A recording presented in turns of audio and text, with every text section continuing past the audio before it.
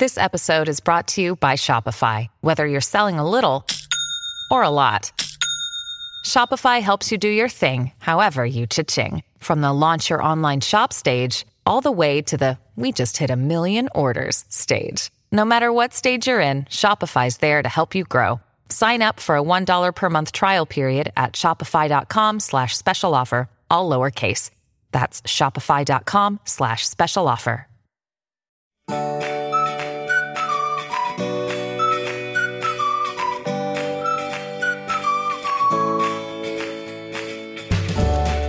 Welcome to another Mother Runner. This is Sarah in Portland. And this is Dimity back in Denver after two weeks on the road, 6 parties, 1 expo, and I can't even tell you how many grande non-fat lattes at Starbucks, 1 raw sugar, a couple chicken Thai salads at Panera, a couple Chipotle bowls. Yeah, because you didn't have your Yelper with you. Me saying, "Oh, there's a wonderful Thai infused place that uses only farm fresh ingredients." Well, as I realize, why. So I'm coming back from the Midwest tour, and then you had Molly on last week, which was a lovely podcast. I listened to that yesterday on my run, Sarah, or 2 days ago, I guess. That was really fun to get that perspective, but. Yeah, so we were in the Midwest for 4 parties, Denise and I, my wing woman, and then we just got back from Richmond and Gaithersburg, Maryland, and then the Zuma Annapolis Expo. And so when we were out in the Midwest, we called you kind of every day just to check in while we were, driving on an interstate, and hands-free, of course. And at one point, I was like, "Oh, Sarah, we're driving by Lake Geneva, which is where a previous Zuma race was that you and I have both been to. We went to together." And you're like, "Oh! That really awesome restaurant. Restaurant! Oh my God, I can't believe you're driving by that great restaurant." And I'm like, "Oh my gosh, no wonder!" Like because Denise and I were just like, "Okay, we get up, we eat, we roll, we eat, the eating was more like." We just something you do like brushing your teeth instead of an event. It was a job. I mean, we were on the road, we were working, and so it was like there was no time to like take a 20-minute detour and sit in a restaurant for an hour because then that meant that we would get to the next store late to pack goodie bags, So, oh gosh, no wonder Sarah and I like whenever we have a party together, we're like, "Oh my God, we've got 10 minutes to change, then we got to get to the store." Where Denise and I gave ourselves like an hour so I could like lie down for a couple minutes and close my eyes. Both of us close our eyes before we had to go again. So yeah.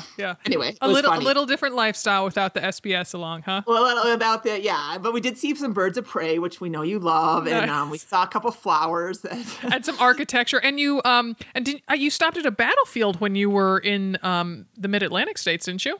I was kidding. Oh, you were kidding. When I said that. I said, we're coming from a battlefield. We saw a lot of signs for battlefields. Oh, come on. Sarah, I mean, honestly, and I am being completely honest, like it was completely packed. I mean, there was no time hardly even to check email, except for in the car, which then you're like typing with your thumbs, and I don't like to do that. And and it was also 1 billion degrees, wasn't it? I mean, Richmond, we landed and it was, I kid you not, it was 93 degrees with 100% humidity. And where we were coming off of snow in Denver. I mean, so I was, that first. So your blood was nice and thick and you're like, yeah. I mean, that first shift of that first summer temperatures and the Richmond party was okay, but Gaithersburg, oh my gosh. I mean, we talked about how I ordered new clothes and they didn't arrive.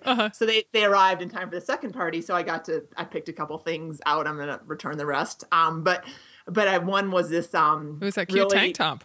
It was that the striped one. I wore in Richmond. Oh yeah, okay. Pink one in Gaithersburg, and the pink one. It was like a nice kind of silk shirt, sleeveless. And I mean, by the end, it looked like I had run. I mean, it was so, I was just pitting out and standing in front of everybody. I mean, and there was sweat on my front, on my back. I mean, I haven't seen any pictures from there, but I don't know if I can't remember if we had someone shooting it or not, but I was like, wow, this is just a bad choice. Like I should have just gone with a black cotton shirt, instead of trying to be all gussied up with the pink silky thing, Oh my gosh, that's so funny. I have to say that a side note that I saw an acupuncturist yesterday and he was asking me all these health questions and he said, "Oh, and so when you're not running, do you sweat very often?" And I thought about it a little bit and then he's like, when you're nervous. And I'm like, well, sometimes at the parties we have, I pit out. And he goes, pit out? like, I like that. Yeah, that's so funny because in Minneapolis, that was another very crowded, very fun party, but a little warm. And I had a jacket. So I wore. It's the first time I've worn one of our shirts at a party. I wore the I Am Stronger Than I Thought one. Yeah, look cute with that skirt and your jean jacket. Thank you. Yeah, with my jean jacket over it. And so someone was like, well, do you want to take your jean jacket off for the presentation? I'm like, no way. I am so pitted out. I mean, that must have been something that we like coined on the tours. Like, I am pitted out. No, I am keeping my armpits under wraps, under as many layers as they could be. See, but I thought you were clever for wearing a skirt at that party because you were wearing jeans, I think, at both the Mid-Atlantic parties, right? Yeah, I brought I mean, this is not interesting at all. I brought a dress. I just felt like sometimes you're in the mood for a dress and sometimes you're not. Sometimes you feel like a nut. Sometimes you don't. Right. So I just felt a little too, I don't know, precious in a dress. I just wasn't, it just wasn't a dress kind of day, So yes, I did go for jeans. Yeah. And they were dark. So at least you didn't get like nasty sweat stains on your jeans. Well, the pink shirt actually was my new gray jeans. You may not have noticed those, but I went for a pair of skinny gray jeans, which I'm actually quite enamored with. Of course, I won't be able to wear them now at all because summer's here. But I got a pair. I think they're Banana Republic. I think. So I like those a lot, but so I wore those so I had gray jeans and then my pink shirt on, and I may have very well had like crotch sweat as well. I mean, who knows? We were just both a dripping mess, but I mean, we all were. I mean, the people that sat, I was like, thank you for coming to this hot yoga class. We are going to now commence our triangle pose. Oh my gosh. People were troopers. I mean, I guess they're used to it, right? Yeah. And can I just say that I definitely threw in the term Mid-Atlantic several times there because I'll have to make my mother listen to this podcast maybe, because when I met with a college advisor my senior fall, and they bring in your parents, so my mom was there, and you rank where you want to go to college by region. One of the many questions on there, and I put Mid-Atlantic states last, and I was in Connecticut, growing up in Stamford, and so the college counselor's there, and he's like, Sarah, I'm curious, why is it you marked the Mid-Atlantic last? And I'm like, because I have no clue where that is. And my mother just like shook her head in shame. And so now when I was last home in March after our swing through the East Coast, and I was telling my, kind of regaling my family with all the tales of where we go on tour. The tales from another Mother Runner parties. And so I was telling them, and I'm like, oh, well, yeah. And so, since we're in Memphis, we just figured we'd bop over to Little Rock, blah, blah. My mother's like, I just cannot believe how much you know about geography now. I'm so proud of you, Sarah. And I'm like, redemption. It's only taken a couple decades, but I know geography now. Yeah. Awesome. Oh my goodness. Well, so Dim, I hear you have a race coming up this weekend. Well, yeah. So that's I'm going to do an Olympic triathlon. Look, you're like for better or for worse. And I mean, I'm kind of, putting it out there because I mean, I put up on our Facebook, I gave myself 2 triathlons in June for my birthday, the entry fees. And so I'm doing this one, and then it's called the Crescent Moon. And I decided, I signed up for the Olympic, and I'm like, oh, I can always drop down to sprint. And I'm like, you know what? I am not super trained, but I'm just going to do the Olympic because I can, and so refresh people's memory about the distance in it. I'm not quite sure exactly what the swim is. I mean, I think it's around 800 meters, or maybe it's 1,200. I don't know. It's somewhere. It's not a mile swim. Mm-hmm. And then I think it's a 28-mile ride. I think. And then it's a 10. I know it's a 10K. Yes, I do know it's a 10K run. Yeah. I haven't really looked at it. I know exactly the course because I trained a lot for Ironman out there, and I'm a little. It's hilly. It is hilly, and I haven't. I mean, so being on the road was great, but obviously I don't carry my bike, and I don't really make an effort to find pools. So I ran a lot, which is good. Mm-hmm. But it's just going to be, it's one of those things where it is what it is, and it's going to be a good day because, like I said, I get to do it. So that's on Sunday, and then I'm kind of using that as my training for. Hopefully, I'll be able to, get myself together a little bit more for the one at the end of the month, which is a sprint. It's put on by Tribe Bella here in Denver, which is a women's only triathlon store. So I'm excited to do that one. I've heard about it before. So. Oh, good. Well, and you are you poo-poo and kind of hide your light under a barrel sometime, but you are a very proficient swimmer and cyclist. So I know. Yeah, no, I mean, I think it's going to go okay. Am I going to be able to, completely nail it or, throw it down as our next guest says? Probably not. But I did the biggest workout that I did was, I think I did maybe a 30 or 32 mile ride around the hilliest terrain I could find here. I didn't want to drive over to the course because it's just a pain. And then I got off and I ran 4.5 miles, and I'm going to do probably a run walk pattern. I did on that day, I did a 9-minute run, 1 minute walk, but I have a guess that I'll probably shorten that to a 5-1 or a 4-1 on Sunday, depending upon how I feel. So, because I've run 6 miles I probably run it now. I don't know, maybe 5 times, maybe 7 times since, coming back on my foot injury. But I'm definitely not. It's not a gimme. Yeah, that was more than I thought. I thought you were at about 5, so I knew that it would be a 10K run, so I was kind of surprised. So, but I figured you would do a run walk, so that's good to know. Yeah, I did my first 10K. In Minneapolis after the party. Nice. I got to the go next morning. Next morning. Yeah. So that was fun. So anyway, so if you're listening to this on Saturday or Sunday morning, just give a little go Dim Go nod, because I need every push across that finish line that I can get. Okay, well, I'll send you some thoughts as I'm sitting. I'll send you the strength that I'm channeling and storing up for when I can get back out there, and I'll loan you some of it. Yeah. Awesome. Yeah. Yes. So we have a very special guest on our show today. It is Nikki Knepper, who is a freelance writer and a licensed clinical professional counselor, and she is. You probably best know her as the genius behind the website Moms Who Drink and Swear, as well as the author of Moms Who Drink and Swear, The Tales of Loving My Kids While Losing My Mind. And Nikki is also a contributor, one of 22 or 20 other than you and me, contributors of Tales from Another Mother Runner. So, but before we bring on Nikki, we are going to take a short break and then we'll be back. At Evernorth Health Services, we believe costs shouldn't get in the way of life-changing care, and we're doing everything in our power to make it possible. Behavioral health solutions that also keep your projections at their best? It's possible. Pharmacy benefits that benefit your bottom line? It's possible. Complex specialty care that cares about your ROI? It's possible. Because we're already doing it. All while saving businesses billions. That's Wonder made possible. Learn more at evernorth.com/wonder. So, hello, Miss Nikki/Nicole. How are you doing today? I'm super fabulous. I just ate an entire Hershey bar with almonds. I'm ready. Good. Well, that'll counteract. I have in front of me a smoothie that I'm pretending tastes good. It's got, kale and protein powder and mango and almond milk in it. And, it's fine, but it's no Hershey bar with almonds. So yeah, it's not the same, but that could taste good. That could be good. It is good. And it's good for me, even better. It won't make me feel like I, just ate a Hershey bar with almonds. So, anyway, tell us a little bit about yourself. You have 2 kids, is that right?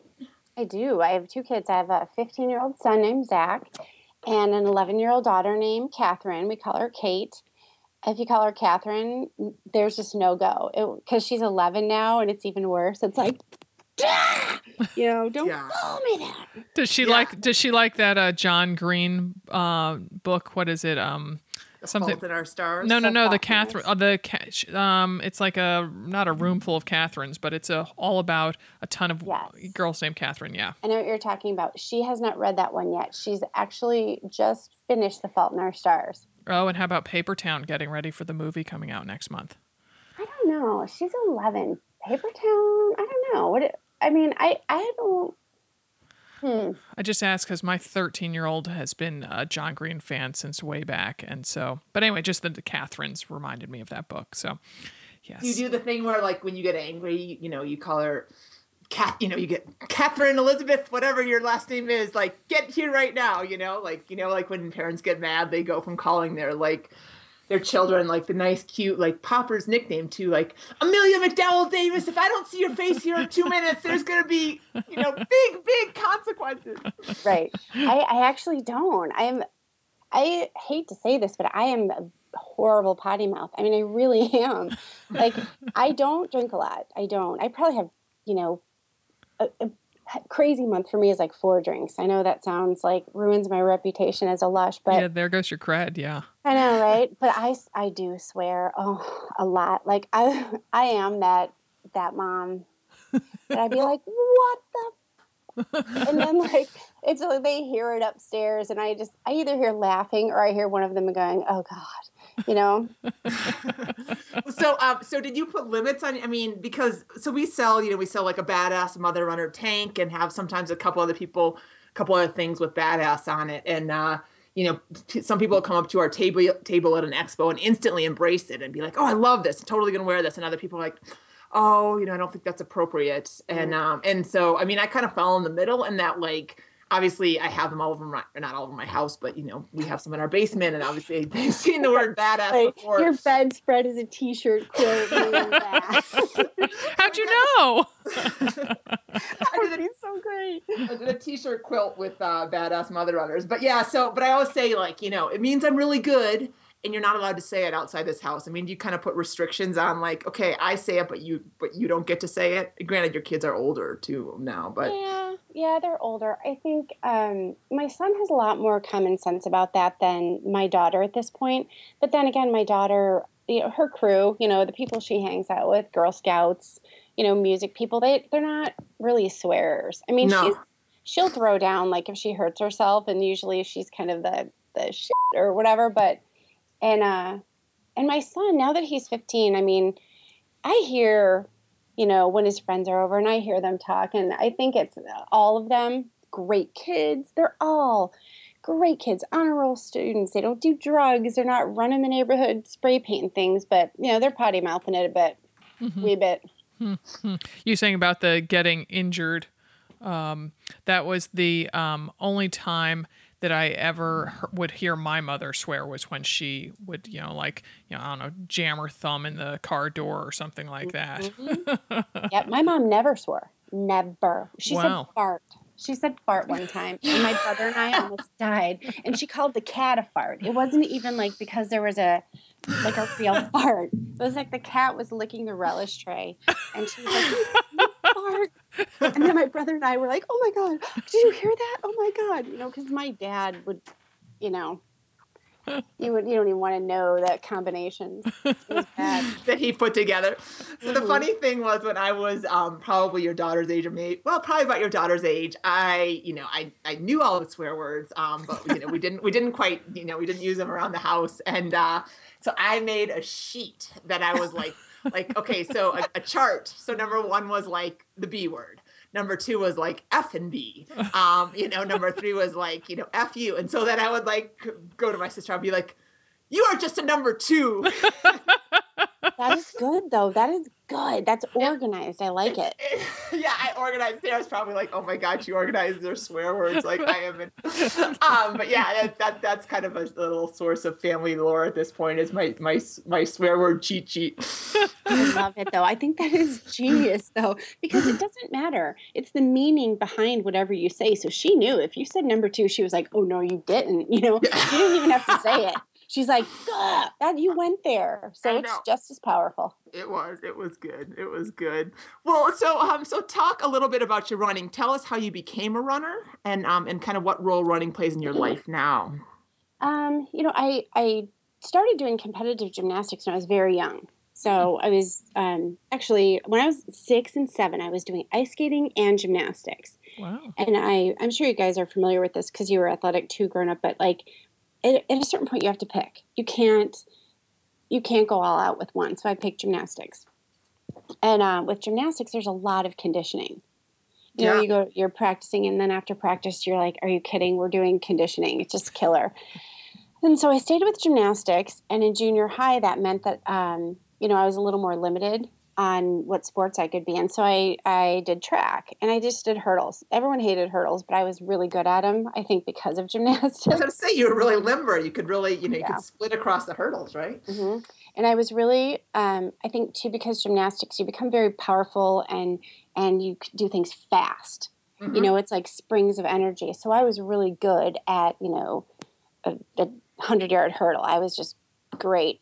But still, even if that's your only real event, you're still working out and running with everybody. So that's how I got started running. So that was like 7th grade when I started running pretty regularly. Cool. And then did you, I can't remember, did you run in college? When did you kind of pick it up again after you kind of fell off the, balance speed, so to speak? I always ran in general. Running was we always had dogs. I took dogs for a walk or I'd go for a run. It was just sort of like, it was inconsistent when I wasn't in season doing something, but it was always something, at least once a week, I'd go running, clear my head. And I had a really good friend who was a runner. So I'd run with her when she would say, hey, I'm going to run by. I'll be by your house around 10. And I'd run with her. College, I would say, I started at ISU, but then I finished at Concordia. And when I started at Concordia, that's when I really picked up again. So when I was 20, probably about 20, okay, that I picked it up again. And it was just so easy. I mean, like now when I run, I still cannot believe, like the first mile of every run, I swear to God, I still am just like, why is it still this hard, the first mile? Mm-hmm. You know what I mean? I used to just like jam out 5 miles while I was a smoker. I don't know how I did that. Oh, God. Well, yeah. And so so tell us kind of about your running these days. I mean, do you run a couple times a week? Are you taking a break? Are you training for something? Kind of where are you in your, know what? No break. I was no break. No break. I was going to do a sprint try actually this weekend and I signed up for it, but then I literally paid the no refundable thing. And then I remember that I was speaking at a blog conference in Baltimore. So, oh no. Okay. So I have a neighbor going as me. That'll be fun for her. Okay. But I like to do little 5Ks because I like to do fundraising 5Ks and I'm comfortable with those. I run probably 4 times a week. I ran yesterday. I like to do a 5K when I run, like the actual, distance. That's the distance. Yep. Mm-hmm. So that's your workout as well as your race distance. That's my favorite. Yeah. I mean, I would say just in terms of knowing my limits and stamina and also what's good for my joints and stuff. I can do that on a very regular basis without having pain or discomfort or thinking, this is miserable. Why am I doing this? I can enjoy it. Sure. It's good. Yeah. Sure. Yeah. Well, and you talk a little bit in your essay about coming back from or becoming a runner again after, kind of having kids and gaining weight and still smoking. I mean, can you kind of flash back to those days and talk a little bit about that transition? I mean, there was a point where you, and maybe you're going to read this, but you talk about how, I don't have to tell you how hard it was. I mean, I didn't miss, sitting on the couch or, not smoking and eating a ton of carbs and just, kind of just slothing around. She's like, it was really effing hard. It was really hard. Well, and I did miss it all, right? Well, I think it just depends on what you're doing too. When I got pregnant with my son, I was still pretty fit, even though I was a smoker, and I was still working out. And through my pregnancy with him, I worked out, and I didn't run a lot after about 5 months because it just it didn't feel good, and I wasn't feeling it. But, after he was born, I just crashed. I had terrible, terrible postpartum. And I've always struggled with depression. It's always been, the blessing and a curse. I think there's good things about it because when, it helps you appreciate when you're not depressed and the good things. But then it's the lens through which you see everything. And it's a really dark, ugly, gross one. And so I had horrible, horrible postpartum. And I'm one of those people that when I'm sad, I'm not a stress eater. I'm not a sad eater. I'm a no eater. So I ended up just really, just eat your muscle. Sure. No, I know you talked about how you were pretty skeletal, weren't you? Yep, it was awful. And the worst thing too is when people are like, you look great. And you're like, yeah, wish I was dead, but okay, gotcha. Totally. Absolutely. I look great. I feel like, exactly. Like this is what it takes to look good. Is this, I have to feel this shitty to excuse my language, but to look this good, like there's something just whacked about that, right? Yeah. You're looking at your entire life thinking, okay, this makes no sense. I have this beautiful healthy baby boy and a husband who I love and a supportive family and a job that I love and that I'm good at. And I just want to die. And so it's not good. There's no number that you can put on happiness. So especially weight or clothes size, it doesn't matter. Yeah, absolutely. So in your essay focuses a lot on the health problems and conditions in your extended family, and you're open about on your website and about having ADHD, depression, and autoimmune disease. So how have running and exercise affected your health? It's I can say that just as a mental health professional, I know for what I do, I'm a licensed clinical professional counselor. I always tell people, your first line of defense against anything that you're struggling with is going to be taking care of your physicality, your body. You need to be on a regular sleep-wake schedule. You need to eat healthy. You need to eat regularly, and you need to exercise. It's the answer to everything. It's the medicine for everything. So now it's not always the specific, not everyone can do the same exercise, but everyone should move, period. That's just, it's unquestionable. Even people who have, MS or really severe arthritis, they're still told move. And so for me, moving has always helped a lot. As far as with the ADHD, movement helped organize my brain and give me a healthy outlet for all that energy. And then just as far as, autoimmune stuff, the thyroid and the RA, inflammation, when you have autoimmune issues, you got to do everything you can to avoid inflammatory stuff. But that doesn't mean you're not going to have issues once in a while. But if you can avoid certain things, why not do that? So that's my philosophy in terms of managing my health. I do every single thing I can to stay healthy. Being proactive about it and not being victimized and whining and wondering why I don't feel good when I'm not taking care of myself. So I think that's so important. I mean, I very much resonates with a lot of my situation, resonates a lot with what you say. I mean, the sleep, if you've listened to this for a long time, I mean, I'm almost like fanatical about my sleep and eating the right stuff and then exercise. And again, like it doesn't have to be, a half marathon or even an hour run. It just has to be consistent and, and yeah, I mean, it has to be consistent. That's what it has to be. It has to be on a almost daily basis, right? Exactly. And you finagle it, you figure it out. A couple weeks ago, I was really stoked. I was going to do a longer run and challenge myself. So I was thinking I'm going to try to kick out some longer runs, see what I can do. And my daughter comes downstairs and proceeds to vomit all over the floor. And so, she's not going to school. I'm not going for a long run. And so I get her set up on the couch and bucket and hugs and whatever's going on. And I'm like, okay, what am I going to do to move? Because I'm obviously not leaving the house. Mm-hmm. So I have this thing, I saw it on Pinterest, and you take like craft sticks and you write different exercises on them. Like, so it might be jump rope, sit-ups, planks, squats, whatever, wall squats. And then you just pick a bunch of them. And then it's sort of like a CrossFit thing that I do. So I'll do like in 15 minutes, I'll do as many rounds of them as I can.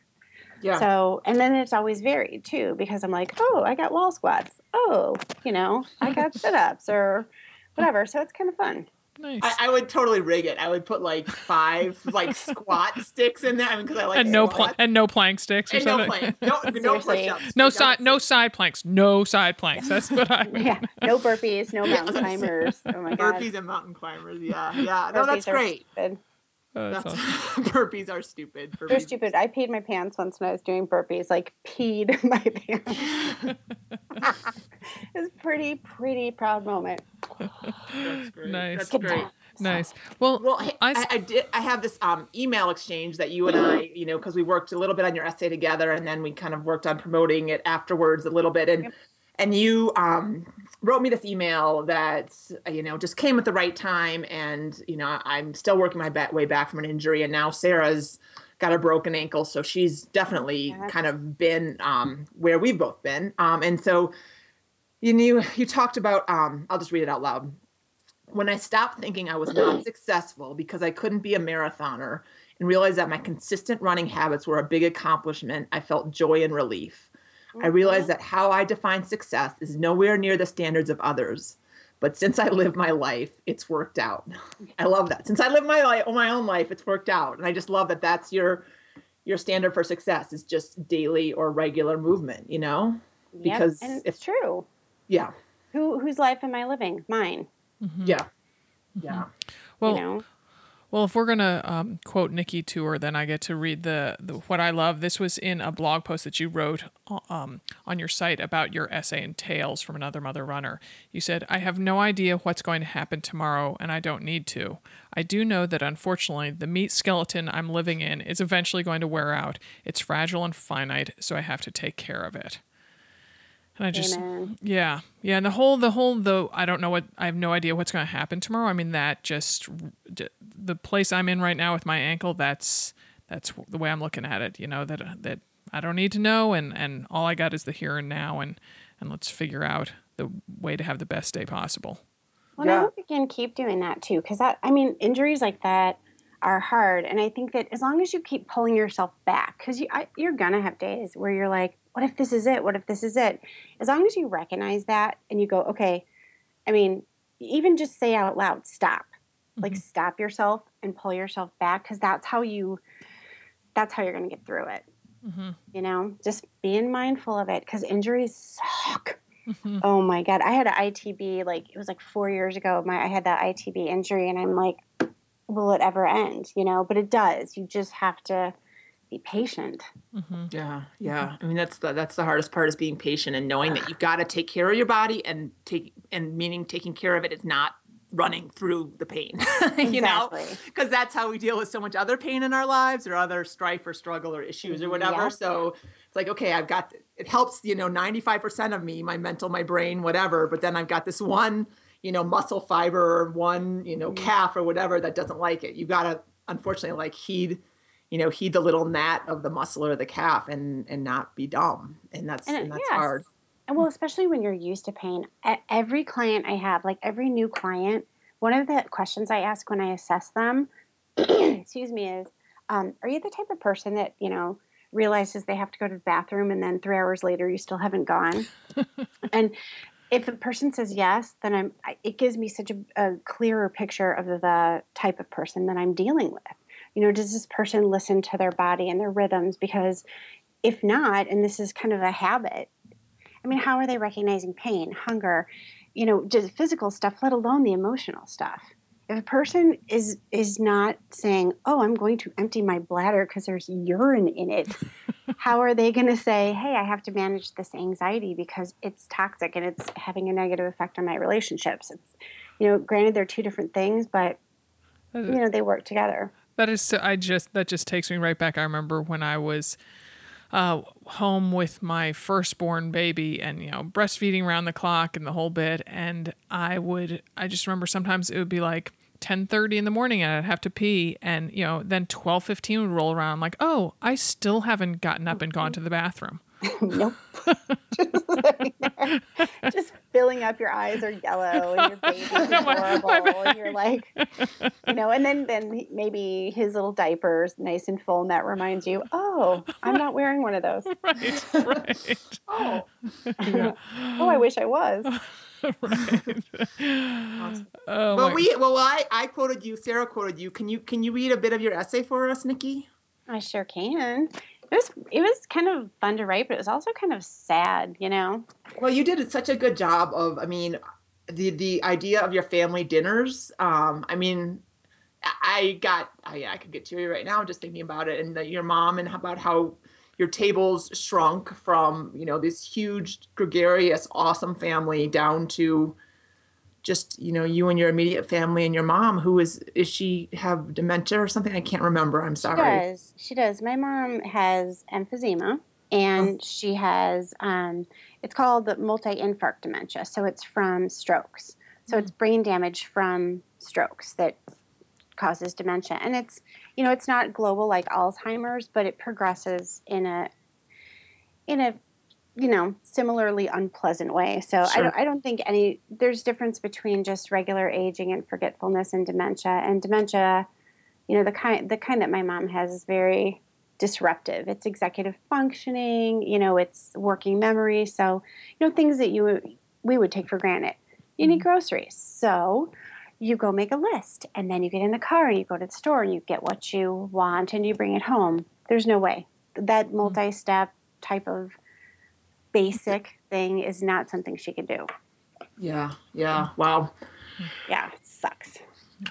Yeah. So you did. So that is an amazing, we want to talk a little bit more about how you've kind of shifted into the caregiving mode, or thinking about that and writing about that. So let's save that. But let's get back to your essay. But again, like I said, you did an amazing job, and we'd love to hear a bit of it. Thank you.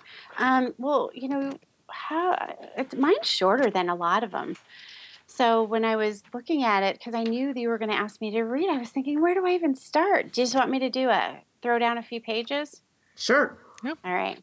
I'll throw down a few Throw them pages. down. Throw them down. Throw down. That's such an awesome expression. I guess it's not I think cool I'm gonna anymore, have though. to adopt that. Like, I'm gonna go pick up my kids from school today. Hey, what'd you throw down today at school? Did you throw down today? Did you throw down any brilliance? Bring it. Okay, I guess I'll start here. Postpartum depression drained my body as well as my soul. My 5'5" frame carried only 115 pounds, and only a fraction of it was muscle. In my pre-mom, pre-depression days, I weighed a muscular, toned, energetic 130 pounds. I could knock out a 5-mile run in little more than a half hour and still have energy to teach or take an exercise class. Which brings me back to the day Zach was hollering, "Chase me, Mommy." I knew then I could catch him, but it wouldn't be easy. He was as fast and determined as I was exhausted and out of shape. As I zigged and zagged behind Zach, I realized I'd done exactly what I'd sworn not to do: become a heart disease, courting, cigarette smoking victim of depression. The only running I was doing was from my truth, which was this: running was probably the only thing that could save me from the fate of my family. Dear God, I'd become my parents. Running does not run in my family, unless you count scurrying from the law, which I understand my father did a lot of when he was in college, but that's a story for another book. What does run in my family is heart disease and a deep history of shunning any sort of exercise that isn't directly related to avoiding prosecution, rescuing a hyperactive child in a busy street, or bolting from an angry bear in a state park. Not sure this happened, but my Uncle Ole insisted it did. Also, my family is good at metaphorically running from problems and overwhelming emotions with illegal substances. Wow. When I read that, I'm like, wow, that's what we do. That's pretty intense. My parents grew up in homes short on cash but long on love. And one of my extended family's most beloved traditions is sitting down for a weekly shared meal. When I was growing up, these occasions were thick with red meat, rich gravy, generous pats of butter, and plenty of salt. Before, during, and after dinner, the adults indulged in multiple cocktails and cigarettes. They sat and sat and sat some more, exercising their minds and their mouths. As working poor immigrants, they considered a long, chatty, fatty meal to be a reward for their back-breaking work in a hard world. I loved those Sunday dinners. The raucous laughter and good-natured ribbing fascinated me. I assumed every family spent hours at the table eating, drinking, and telling stories. Unfortunately, the first of the precious faces at the table disappeared when I was only 6. My maternal grandfather died from complications of heart disease and emphysema when he was only 69. Cancer took my maternal aunt and uncle within 2 months of each other. They left 4 young daughters behind. My maternal grandmother, a devoted smoker, red meat eater, and beer drinker, died in her sleep, heart disease again. My paternal grandfather became so ill that he was unable to walk, his arteries packed with plaque from years of fat coursing through his blood. His descent was long and slow. When he finally died, it was a relief. Oh, but his laugh is a sound I miss most. It hurt to think I would never hear it again. My people were dying. I think I've depressed you enough.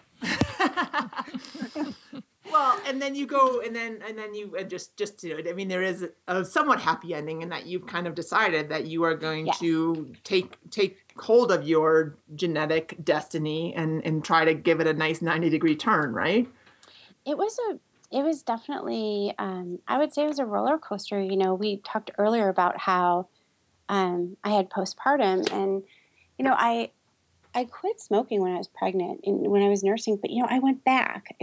Going back is one of those, addiction's a tough thing, especially cigarettes. And I went back and I went back. And I think that's, the first thing I had to really pay attention to, even before I got good at exercising again, was making those lifestyle changes.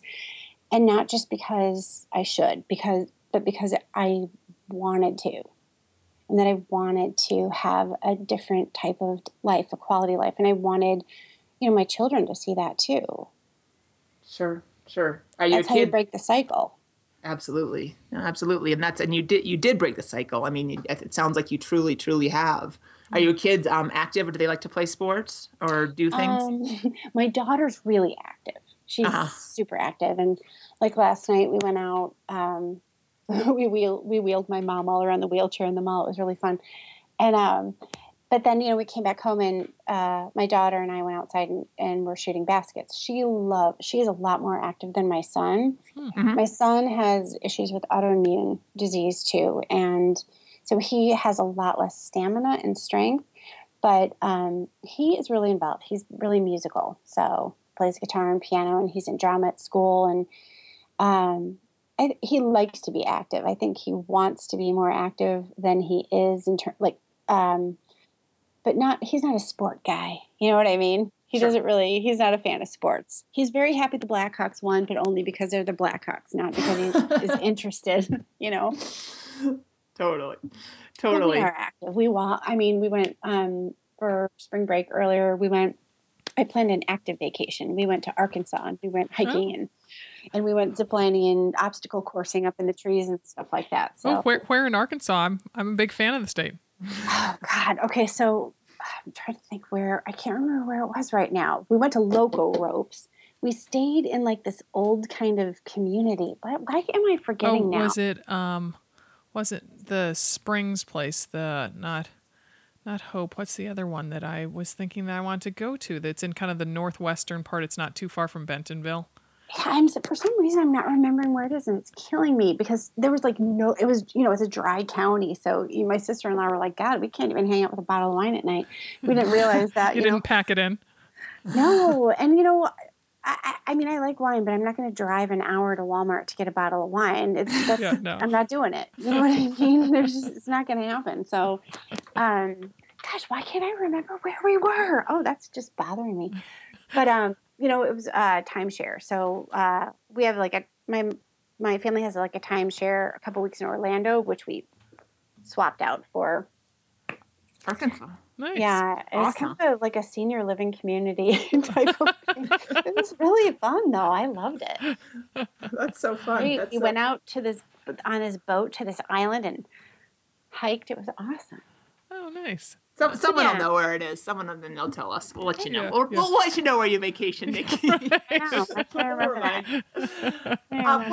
So are you transitioning out of Moms Who Drink and Swear? Are you still? I've kind of seen a little bit. Are you still doing that blog? Or are you tell us kind of what you're doing outside of your clinical work? And because I know that we talked a little bit about your caregiving project, right?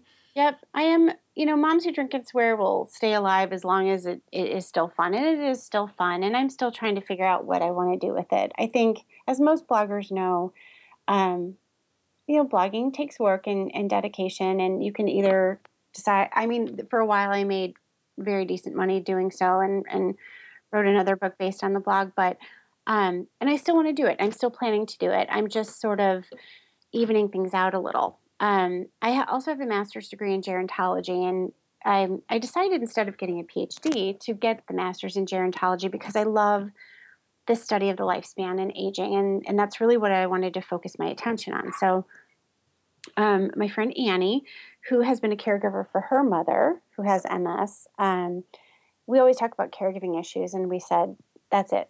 We're going to write a book. We're going to do this. And so we secured a pretty large grant that we are having managed by Concordia University in Chicago, which has a great gerontology program. And right now we're kind of curating content for the book. So sort of like your books where you had, this recent one, Tales from Another Mother Runner. So it'll be 4 sections. The first section is about caregiving with children, chronic illness, transplant, cancer, you name it. The second section is more about caring for peers. So if you, like a spouse with cancer or mental illness or a sibling. The third section is about caring for aging parents. And the fourth section is about caring for the caregiver. Oh, that's awesome. I like that. Yeah. Do you have a title for it yet, or any kind of information about when it might be released? No pressure. Yeah, no pressure. Type A. Thank God for Annie, because she's more type A than I am. Amen for those type A co-authors, co-editors. I love them. I'm like type A minus, or maybe like B plus, I think. But Annie's like triple plus. Annie had a swear word chart when she was growing up. Oh my God. She probably still has a swear word chart. She's so organized. She's such a good mom.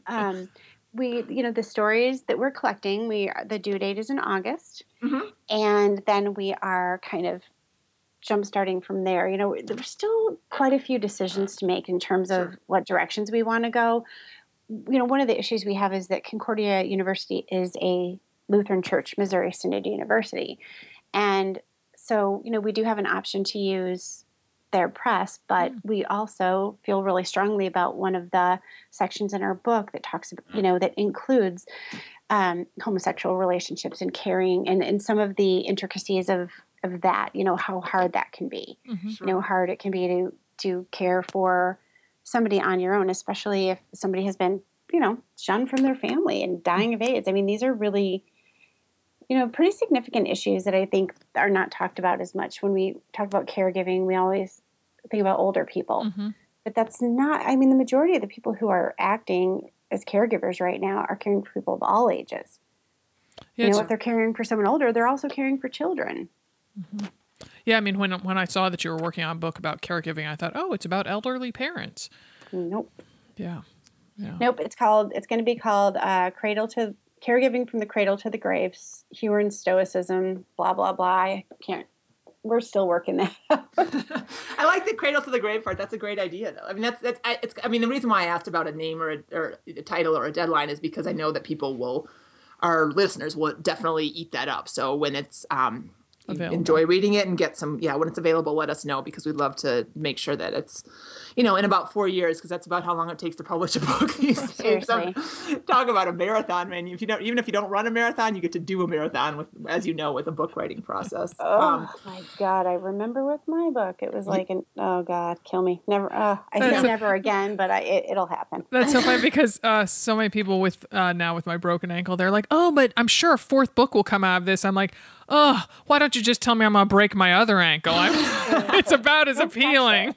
No pressure, right? Because you can't just rest and relax and let your ankle heal. You got to be productive, right? Right. Yeah. Another message that we women deal with. Well, and so what about, just because I bet you there are a lot of women listening, do you have essays in, or do you have thoughts about the fourth part, caregiving for the caregiver? I would imagine a lot of things that we talked about earlier, just the sleep and the healthy eating and the exercise. It's absolutely my soapbox. It is my soapbox issue. One of the key, I think, components for this is this is pretty new if you think about it. People are living longer than ever before. The baby boomers are coming of age, and caring for aging parents is tricky because it's not like caring for a minor where you can make all the decisions. So a lot of that section is about educating yourself about what needs to happen, what you need to do in order to prepare for this inevitable caregiving that you're going to do, whether it's, sitting down with your parents and really having a tough conversation about scary stuff. Like, what if you're diagnosed with Alzheimer's? What if you're diagnosed with, Lou Gehrig's disease? What are the things that you want? What matters to you? What's important? Where do you want your money to be spent? So these just are tough conversations that I think a lot of people put off. Mm-hmm. There is an online resource. It's called The 5 Wishes, and it's like the number 5. And you can send away for these packets, and they're great catalysts for conversation. It's got every detail. If I'm on hospice, this is the music I'd like. This is how this is the spiritual components I'd like to be included in my care. So I think a big part of caregiving is not doing reactive caregiving.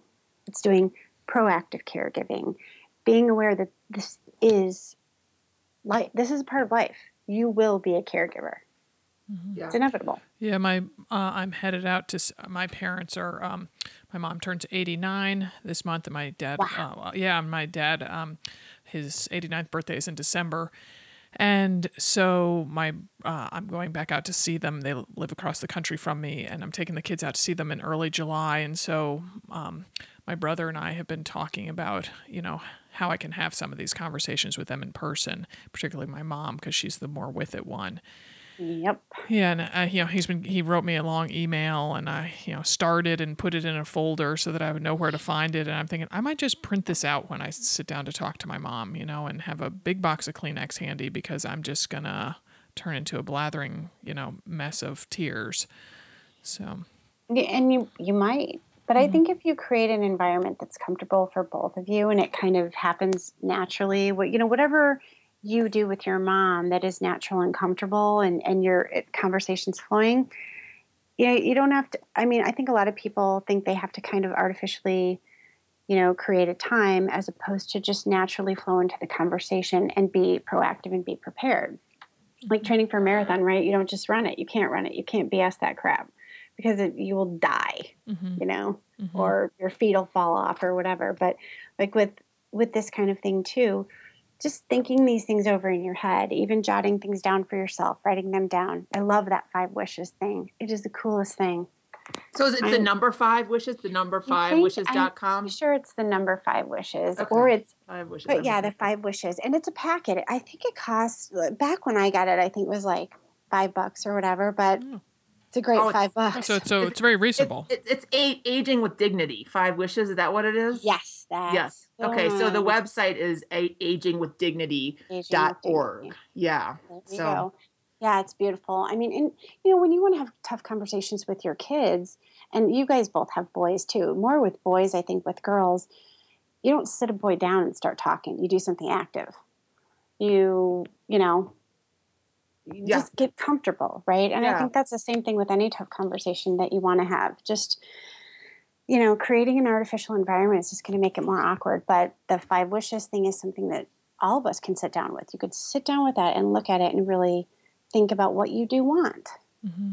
Yeah. So it's also good, because then it kind of gives, I sometimes find it's helpful to have something to focus on, and that so that you're not just pulling things out of the air, so that if both of you can, or however many parents or, family members you have there can focus on it, and that there seems to then be a common, task list or something. Oh, absolutely. And you were talking about your brother too.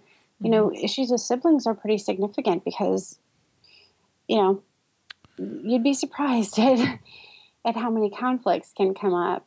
Oh yeah. I mean, I'm the youngest of 3. We have an older sister, and I'm the outspoken one, and the one who kind of confronts things in a family of non-confronters. And so when I finally brought up the topic of, hey, maybe it's time to sell this, death trap of a house and get you into some sort of place that has elevators and smooth floors, I think I kind of surprised everybody by being, hey, look, it's that spoiled youngest one who brought this all up. And so just kind of then called my siblings that night and was like, hey, this is what I talked to Mom and Dad about today.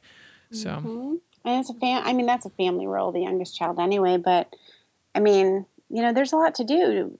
There's a lot of ducks you got to get in a row. Mm-hmm. Yeah, and then sometimes the ducks get pushed out of the way because your parents decide, no, they're not going to sell their house, and they want to try to live out their days in the death trap house. So right, but if you have power of attorney, if you have a document of power of attorney property and power of attorney medical, and you have a living will, and you have a will, and you have a 5 wishes packet filled out, then you are equipped. You're equipped. You've got your arsenal. That's a lot of tools in your toolbox, because having power of attorney doesn't mean you just get to do whatever you want. You exercise your power of attorney when, your loved one can no longer do so. And, by that time, it won't be as difficult as it would be if they were fighting you about the death trap. Right. Yeah. So I see you, Sarah, having a conversation with your mom, like in the kitchen. You know, I've been to the death trap. You know, and either while, you know, if you're able to be on your foot then and prepare dinner and just kind of, and so the 5 wishes still cost $5, just in case anyone's wondering. I have it up, so it's very affordable. So I almost see you like having it next to you as you're, you know, cutting tomatoes or something like that. And your mom's just sitting at the table, and you're, you know, so you don't have to look at her straight in the eye, you know, but you can still have a nice kind of rapport going, but there's still movement, you know, you're making dinner and she's, you know, answering questions or whatever. I don't know. I can just see that situation. No, I can see that too. Yeah, you're exactly right. And there's a lot of other stuff too on the website too. I mean, there's not just the 5 wishes document. There's lots of other stuff that, you know, guides you. So it's good stuff. Awesome. Well, Nikki, holy cow, you've been such an amazing resource, and in many ways. I mean, you know, your perspective, I think, is so valued and so important in this world, you know, as far as running goes. And of course, that's our focus. But I mean, everything, you know, I could just sit and listen to you. Let's talk some more about aging. Therapy. It's just free therapy, you know. I know that's what you do. I know, right? And you have a client in 10 minutes, so we got to let you go. But hey, will you come on and give us some more therapy later on? Maybe we'll make an appointment for next year, maybe. Yeah. We'll make an appointment. I would love to. And I'm really, again, I want to thank you again. I told you this already, but being a part of this book was so cool and fun, and I felt like a cool kid. I'm like, oh my God, look at all these contributors. This is so cool. I about died. So we think you're pretty cool yourself. Yeah, exactly, Nikki. Awesome. Thank you so much for joining us. Thank you so much. Don't let the plastic bring you down. Only give it now. You can make it if you try. You can make it if you try. Wow. Oh my gosh. Yeah. Wow. I mean, seriously, I do feel like I should be like prone on a couch right now, have a box of Kleenex near me, because her voice is so soothing, right? Like it's got this really nice it is tone to it or something. I don't know what the word is, but I know. And also her essay came alive hearing it in her voice. That's what I've discovered with all the contributors from Tales from Another Mother Runner. Having them on, there's nuances somehow that come through in the voice that I had missed on the printed page. So behind a little bit on the page. Yeah. No, I mean, I have to say that family dinner thing, like I just came back to it again and again, and I could just see it. You know, I could see the smoke, I could see the laughter, I could hear the laughter. Hear the ice clinking in the cocktail glasses. Yeah. And then I just have this picture of like, I mean, it's not sad because it's the right direction, but the 4 of them with her mom, who's clearly struggling, you know, sitting around having, you know, kale and veggie burgers. Which, I mean, you know, I'm not laughing because, you know, but it's just like, it's such a dramatic shift and it, you know, and you mourn the loss of what was, but then then you're excited for what can be. And I don't know, there was a lot of really elements that resonated in that, I think, with everybody, you know, because everyone has a family and everybody has genes that probably, you know, aren't going to serve them the best in the long run in some capacity, right? Yeah, exactly. Yeah.